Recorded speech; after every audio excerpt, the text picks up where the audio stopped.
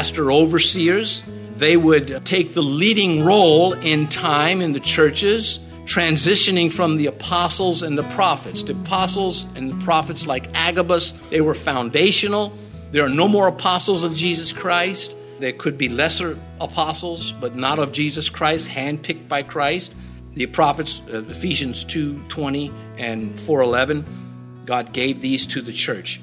We can have prophecy, but not like it was in the beginning of the church.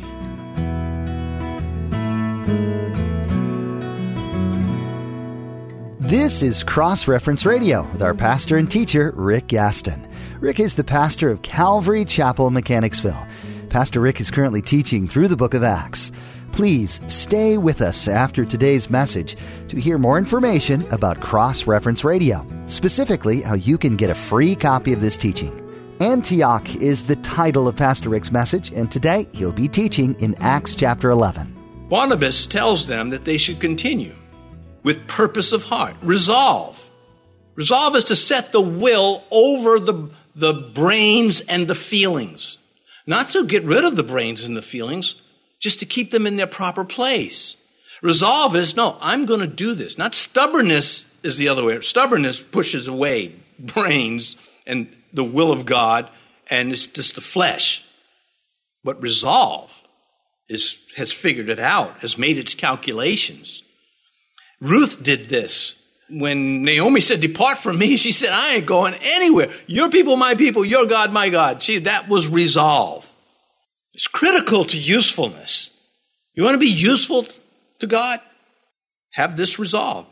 Philippians 3, "Brethren, I do not count myself to have apprehended." This is the great apostle Paul in jail for Christ, a prisoner of Jesus Christ, not Caesar's prisoner. He was never Caesar's prisoner. He was a prisoner of Christ. And he says, "But one thing I do, forgetting those things which are behind and reaching forward to those things which are ahead, I press towards the mark for the prize, for the high calling in Christ Jesus." That is resolve. I don't want some of that. I want all of that. Daniel said of Daniel purposed in his heart that he would not defile himself with the portion of the king's delicacies, nor with wine, which he drank. And so there we see resolve, and Daniel purposed in his heart not to give in. Everybody else was drinking these things. Everyone else was eating these things. Daniel said, we're not going to just give in to this. That they should continue with the Lord. Well, what do we have here? God forces no one to love him. I don't care how many degrees a person has, how much they've studied, how zealous they are.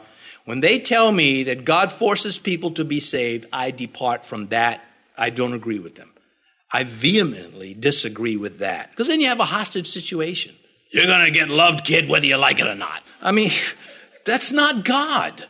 That's not the New Testament. And not even the Old Testament.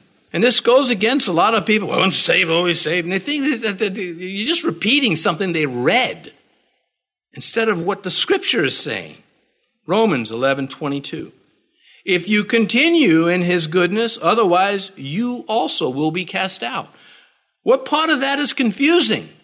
Well, you have to bring somebody in that has to give you a human doctrine, and then it gets very confusing.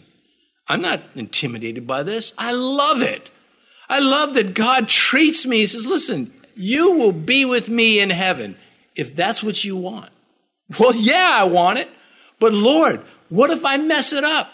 Where sin abounded, grace did much more. You will be kept by the power of God as long as you want. I think that's very fair. I think, in fact, God is a perfect gentleman. We read about, as our definition of gentleman, right? We read about him in the book of Acts. I stand at the door and I'll kick it down. No, he doesn't do that. I'll stand at the door and I'll huff and I'll puff. No, he stands at the door and he knocks. He's not rude. Doesn't force himself in. This is his church. He's knocking on the door to his church.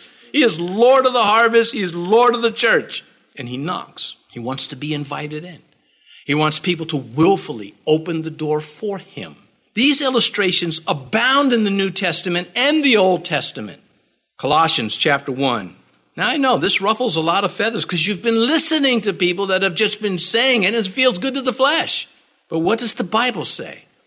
If indeed, Colossians 1, verse 23, you continue in the faith. That's conditional. I'm not terrified by that. I know the Lord's love for me. At some point, the Christian's got to stand up and say, write my name down, loved by Jesus Christ. Instead of this, am I saved? Am I not saved? Can I lose my heart? Stop it. Lay hold of it with resolve. We're not given a salvation so we can keep questioning it. We're given salvation because of what Jesus has done for us, based on his love for us and his desire to use us. And if we do not make ourselves useful, he loves us nonetheless. We have a robust God, and he is not impressed by, people being intellectual. He's impressed with people who are Christ-like. If indeed you continue in the faith, grounded and steadfast, and are not moved away from the hope of the gospel which you heard. Now, I'm not going to take 20 minutes to try to tell you that doesn't mean what it says. I'll leave that to those who write many books on that one topic. Anyhow, coming back to this, verse 24, for he was a good man, full of the Holy Spirit and of faith, and a great many people were added to the Lord. A good man of God is a useful man to God. Who would disagree with that? Well, Satan, of course. Satan tried to mess with me on my way up here. Like 30 seconds before it was time to come up. It's like, this isn't useless. Shut up. That was and it'd come out and preach God's word. You don't have to hear that from him. You find Satan messing with your head, you can let him mess with it if you'd like, or you stand up to him. And sometimes he doesn't stop just at the command, stop it. Just keep saying it. Keep resisting him. This is fact. This is Christianity. I think we all agree a good man of God is a useful man to God. Satan will come along and he'll chip at that. Well, define good. No. Let God define it. He's using me. He loves me. I'm good enough because of Christ. This is what is taught in 2 Corinthians. It is the righteousness of Jesus Christ that is upon us. It is his righteousness, not my righteousness. That's what Barnabas had, and it tells us the next clause. Full of the Holy Spirit, not full of himself. In Acts, this was said of the apostles, that they were full of the Holy Spirit. It was said of Peter. It was said of Stephen. It's said of Barnabas. It's said of Paul. Peter was filled to convert. There we read about Peter preaching and all the converts, about, the 3,000 added to the church. Stephen was filled to convict. He convicted all of them. So much so they got rid of him. They killed him. Barnabas was filled to encourage. Paul was filled to overcome the obstacles Paul had to face to preach the gospel and keep it uniform to Jew and Gentile alike, to remove that distinction. So I look at this of Peter converting, Stephen convicting, Barnabas encouraging, Paul overcoming. What about me? If I'm filled with the Spirit, what am I doing? Well, it's not meant to make you feel small. Like, what are you doing? You're useless. Nothing like that. It's just a good question. And it may change as the years go by. Life changes. At one point, you're in an environment where you are convicting people. Maybe you're in the workplace and everybody's, doing all the wrong things and I'm not having any part of that. That is convicting them. Or maybe you're in another place where you're just encouraging people. Some people, some professed Christians, you think it would kill them to encourage somebody. Well, I better not tell them they're doing a good job. They get a big head. Sometimes we need a bigger head. Sometimes we need a little help. Sometimes it's okay to tell somebody you are actually doing a wonderful job. In fact, we should try it after service, at the greeting line. Everybody, a wonderful job, Pastor. Every single, knocked it out of the park again. You're so good it's getting boring. No, wait, let's strike that. Let's not go too far. Anyway, of course, it's okay to encourage people. But long as don't make it fake, though. I mean, if your kid loses, in a track race, he's running, he comes in last. Don't say, "Good job, Johnny. You got out there on the field. That's awful. You probably need to take up bowling." Let's not break down. Then nobody's going to trust you. My mom would do that. No, it was so wonderful. I could get an F on a test. Oh, it was wonderful. At least it wasn't a G. Oh, my, good night. So when someone that you respect comes along and says, that was really good, then it's just like, yes, okay, that's what I needed coming from that person. That's what I needed. Well, anyway, Barnabas, this is why he's such an outstanding character. But notice the parallels: convicting, convincing, encouraging, overcoming. Fill me with your Spirit, Lord, full of the Holy Spirit and of faith. That spiritual characteristic produced by being full is faith, trusting God. Fill me with your Spirit until there's no room left for self, for Satan, for sin, for the world. We all want that. I think it's a mark. You doubt your salvation? Ask yourself, do you want these things? Because if you do, you're saved. And more than likely, you are already full. You don't have to know you're full of the Holy Spirit to be so. If you love the Lord, you want to give him as much back as you can. This is evidence of being full of the Spirit. And a great many people were added to the Lord. Well, we read of this often. We read of men who were full and effective for speaking in Acts chapters 2 and 4, for serving in Acts chapter 3. Remember, choose from among yourselves 7 men full of wisdom and of the Holy Spirit, whom we may appoint over this business.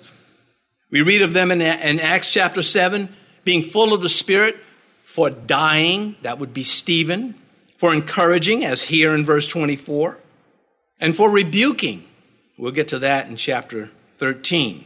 This is the early church. These are the first Christians, and it should be us too. Verse 25. Now, one of our brothers, who will remain unnamed, said he'd be surprised. He's praying for me that I get to the end of this chapter. At first I thought, watch and see, I'm a pro. Now I'm a little nervous. Verse 11, then Barnabas departed for Tarsus to seek Saul. This is just amazing. Somewhere in Jerusalem, about 10 years earlier, not quite, but they're about 9, maybe 8, they met. And some say 3 years early, but the math doesn't work at all with that. Barnabas saw that these believers in Antioch had a zeal for God without knowledge. And he knew this was not sustainable. Zeal is never enough by itself. It is a critical ingredient, but it is not enough. Zeal for your house has consumed me, said the Lord. Yeah, but look at the rest of him. He was just at everything. Sound Bible teaching was needed to make sound Christians according to the Bible. And Barnabas knew just the man. Instead of saying, no, I'm going to teach them. I teach better than Paul or Saul at the time. And he doesn't do that at all. Saul was one who received profound grace. It was profound. What a perfect teacher. Not somebody who says, well, of course, I'm a son of a Pharisee. And Paul said, all that stuff I count as rubbish. This Saul could systematically teach the church, and he is going to do just that. And the Lord was guiding it all, as he was with the Cypriots and the Cyrenians coming up, as their selection of Barnabas being the man, as now, I'm going to go get Saul. To seek Saul, Barnabas had to find him. I better call Saul. That's where this is going. Verse 26, and when he had found him, he brought him to Antioch. And so it was that for a whole year they assembled with the church and taught a great many people. And the disciples were first called Christians in Antioch. Saul was made for this. If no one else knew it, he was made for this. Barnabas knew it. He's probably the only one that did. Although there must have been people in Cilicia listening to Saul teach and said, boys, this guy needs to be on the radio. He needs to be out there. Not enough that we should sit here and benefit from this. Another man, Onesiphorus by name, years later will also seek for Saul, and he will find him. 2 Timothy, Paul, by this time, is touched by it. And he gets it down in writing. He says about Onesiphorus, when he arrived in Rome, he sought me out very zealously and found me. He had to check all the jails. He had to go through the jails in Rome. Is there anybody here? It was that kind of love. A man so loved that others came looking for him. That was Saul. The Lord sought him on the road to Damascus. Ananias sought him on a street called Straight. Barnabas sought him in Tarsus of Cilicia. The Roman believers sought him on the Appian Way. They came out as much as 40 miles to greet Saul, and then Paul now, as he was under arrest coming to Rome. Onesiphorus sought him in the Roman jails, as I just referenced in 2 Timothy chapter 1, verses 16, 17. I think the lesson is if we learn to offer something that the world needs, then men will make a pathway to our door. I think that's the lesson. Paul had what the world needs, and God began, and then he had others seek a way to get Paul involved, even if he was in jail. So it was, verse 26, that for a whole year they assembled with the church and taught a great many people. What did he teach? Well, he taught the book of Acts. No, he didn't. He's making the book of Acts. Acts isn't written yet. He's teaching the Old Testament with New Testament truths. Systematically teaching, not preaching. Preaching is what we do really to the lost or to the misbehaving believers, but teaching. Acts chapter 20, he will go on to say to the Ephesian elders, "For I have not shunned to declare to you the whole counsel of God." I haven't held back anything from you. In Hebrews, he writes, and I believe it was him, "Therefore, leaving the discussion of elementary principles of Christ, let us go on to perfection, not laying again the foundation of repentance from dead works and faith towards God." There he is, the teacher. All teachers at some point, every single teacher at some point meets with resistance by those whom they're teaching. I don't think there's an exception. If you are a parent, if you are a professional teacher, if you are a pastor, if no matter where you are, if you are teaching someone, after a while, they're going to push back. And you deal with that. Paul did, and we all do. I know sometimes when someone disagrees with me, my first inclination is to faint. So I don't believe it. No. We could have a lot of fun with that. But let's get back to this. We don't have much time. Ephesians chapter 4. Why do we do the teaching? We Christians. For the equipping of the saints, for the work of ministry, for the edification of the body of Christ. It makes everything better. Not perfect, but better than it would have been without it. Barnabas picked up on it. And the disciples were first called Christians in Antioch. Notice that it was after the teaching that this, by Luke, is placed. And it's probably because that systematic teaching began to influence their surroundings. They made an impact. It was hitting the targets. Some were getting saved, some were resisting, some were scoffing. The Jewish historian Josephus called us the tribe of Christians.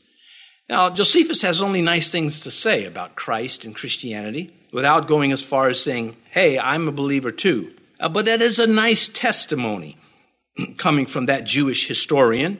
But he's still linking them with the Jewish heritage. When he says the tribe of Christians, like the tribe of Issachar, the tribe of Asher. No, it's the tribe of Christians. So there's that understanding. We'll come a little bit more to that in a moment. But initially, this was intended as ridicule, a term of derision. I'm not 100% sure, but 99% sure. Acts 28, King Agrippa said to Paul, "You almost persuade me to be a Christian." He's using how he would speak in private about the Christians. And that happened, of course, after these events. So that Greek term, Christ, means the anointed one. Well, that's the Greek word for the Hebrew word. The Hebrew word is Messiah, the anointed one. This word Christian is a hybrid. It's the Greek and the Latin, and it means, the little Christ, the little Christ-like guys, that group of people like Christ is a high compliment, and they didn't even know it. The word Christians, the little anointed ones, that's what it means. It was a name given to these believers in Antioch. It was not chosen by a Jew. A Jew would not, for a Jew to call a Christian a non-Christian Jew, for him to call a Christian would have meant that he was acknowledging they belonged to Messiah. So he wouldn't call them Christians. He would object to that description, as a matter of fact. You mean the Nazarene? It was certainly not a name chosen by the believers themselves. Up to this point, we called ourselves the disciples, those of the way, the brethren. This was designated by those outside of the faith. And it is very accurate. In spite of what their intentions were in mocking them, God said, you got that right. When you started calling my people little anointed ones, little Christ-like ones, you got it right on the head, and we're going to use it. You're right, and you don't even know it. Peter uses it contrary to shame in 1 Peter. We won't go there, 1 Peter 4:16. In other words, he's embracing it. It doesn't show up a lot in the New Testament for a lot of reasons, not because it was rejected. This distinction, though, it makes the Christians, okay, the Christians are here, the Jewish faith is here. Christianity is not a sect of Judaism. That's what they realized. That's when they got this name. That will cause Caesar to persecute them. When the Caesars find out, you mean they're not part of the Jewish people? That's right. We can persecute them. We won't have to worry about dealing with the Jewish community. And that is what happens with Nero when Rome burns and they blame the Christians. Verse 27, and in these days prophets came from Jerusalem to Antioch. Yeah, that's systematic teaching. It drew onlookers. Verse 28, one of them named Agabus stood up and showed by the Spirit that there was going to be a great famine throughout all the world, which also happened in the days of Claudius Caesar. About the time that Paul gets to doing this teaching, these things in the latter part are taking place. Now, Agabus, what made him a prophet is he spoke forth the word of God, like I'm doing this morning, and he also predicted, foretelling what God was going to do by predicting this coming famine, which the historians, Josephus, Tacitus, Suetonius, they all say this famine hit. So verse 29, warning the Christians so they could be prepared. That's the purpose of it. Not just, hey, it's going to be a famine. Well, there's a famine, just to get ready for it. Verse 29, I'm way over time. I'm going to finish this up just to prove our brother wrong, because just give me a minute. If you have to go, no, just suffer. It's a little, no. If you have to go, then of course, get up. We'll all be looking at you. Anyway, verse 29, then the disciples, each according to his ability, determined to send relief to the brethren dwelling in Judea. First time the church is taking up a collection for another church. That's a lot there. We give according to our ability. That's 2 Corinthians 9:7, Ezra 2:69, Nehemiah 5:8, other places, but we are to share with them. I want to go back for a moment. Let's go verse 30. This they also did and sent it to the elders by the hand of Barnabas and Saul. This is the first time we meet with the elders. That's the leaders in the church, the pastor overseers. They would take the leading role in time in the churches, transitioning from the apostles and the prophets. The apostles and the prophets like Agabus, they were foundational. There are no more apostles of Jesus Christ. There could be lesser apostles, but not of Jesus Christ, handpicked by Christ. The prophets, Ephesians 2:20 and 4:11, God gave these to the church. We can have prophecy, but not like it was in the beginning of the church. By the hands of Barnabas and Saul. This is Saul's second trip to Jerusalem after his conversion. Now, I mentioned, and we'll close with this, the churches in the New Testament that I would not want to attend. Corinth would be number one. Well, not number one. Pergamos and Thyatira and Laodicea, they all would be number one. Then Corinth. Probably the church in Jerusalem. Probably, just too legalistic. But the churches in the New Testament that I wouldn't hesitate to line up with, Philippi, Berea, Philadelphia, and Antioch. You read about these churches, you just say, man, this is nice. You read about the other ones and say, boy, we got problems. You've been listening to Cross Reference Radio, the daily radio ministry of Pastor Rick Gaston of Calvary Chapel in Mechanicsville, Virginia. As we mentioned at the beginning of today's broadcast, today's teaching is available free of charge at our website. Simply visit crossreferenceradio.com. That's crossreferenceradio.com. We'd also like to encourage you to subscribe to the Cross Reference Radio podcast. Subscribing ensures that you stay current with all the latest teachings from Pastor Rick. You can subscribe at crossreferenceradio.com or simply search for Cross Reference Radio in your favorite podcast app. Tune in next time as Pastor Rick continues teaching through the book of Acts, right here on Cross Reference Radio.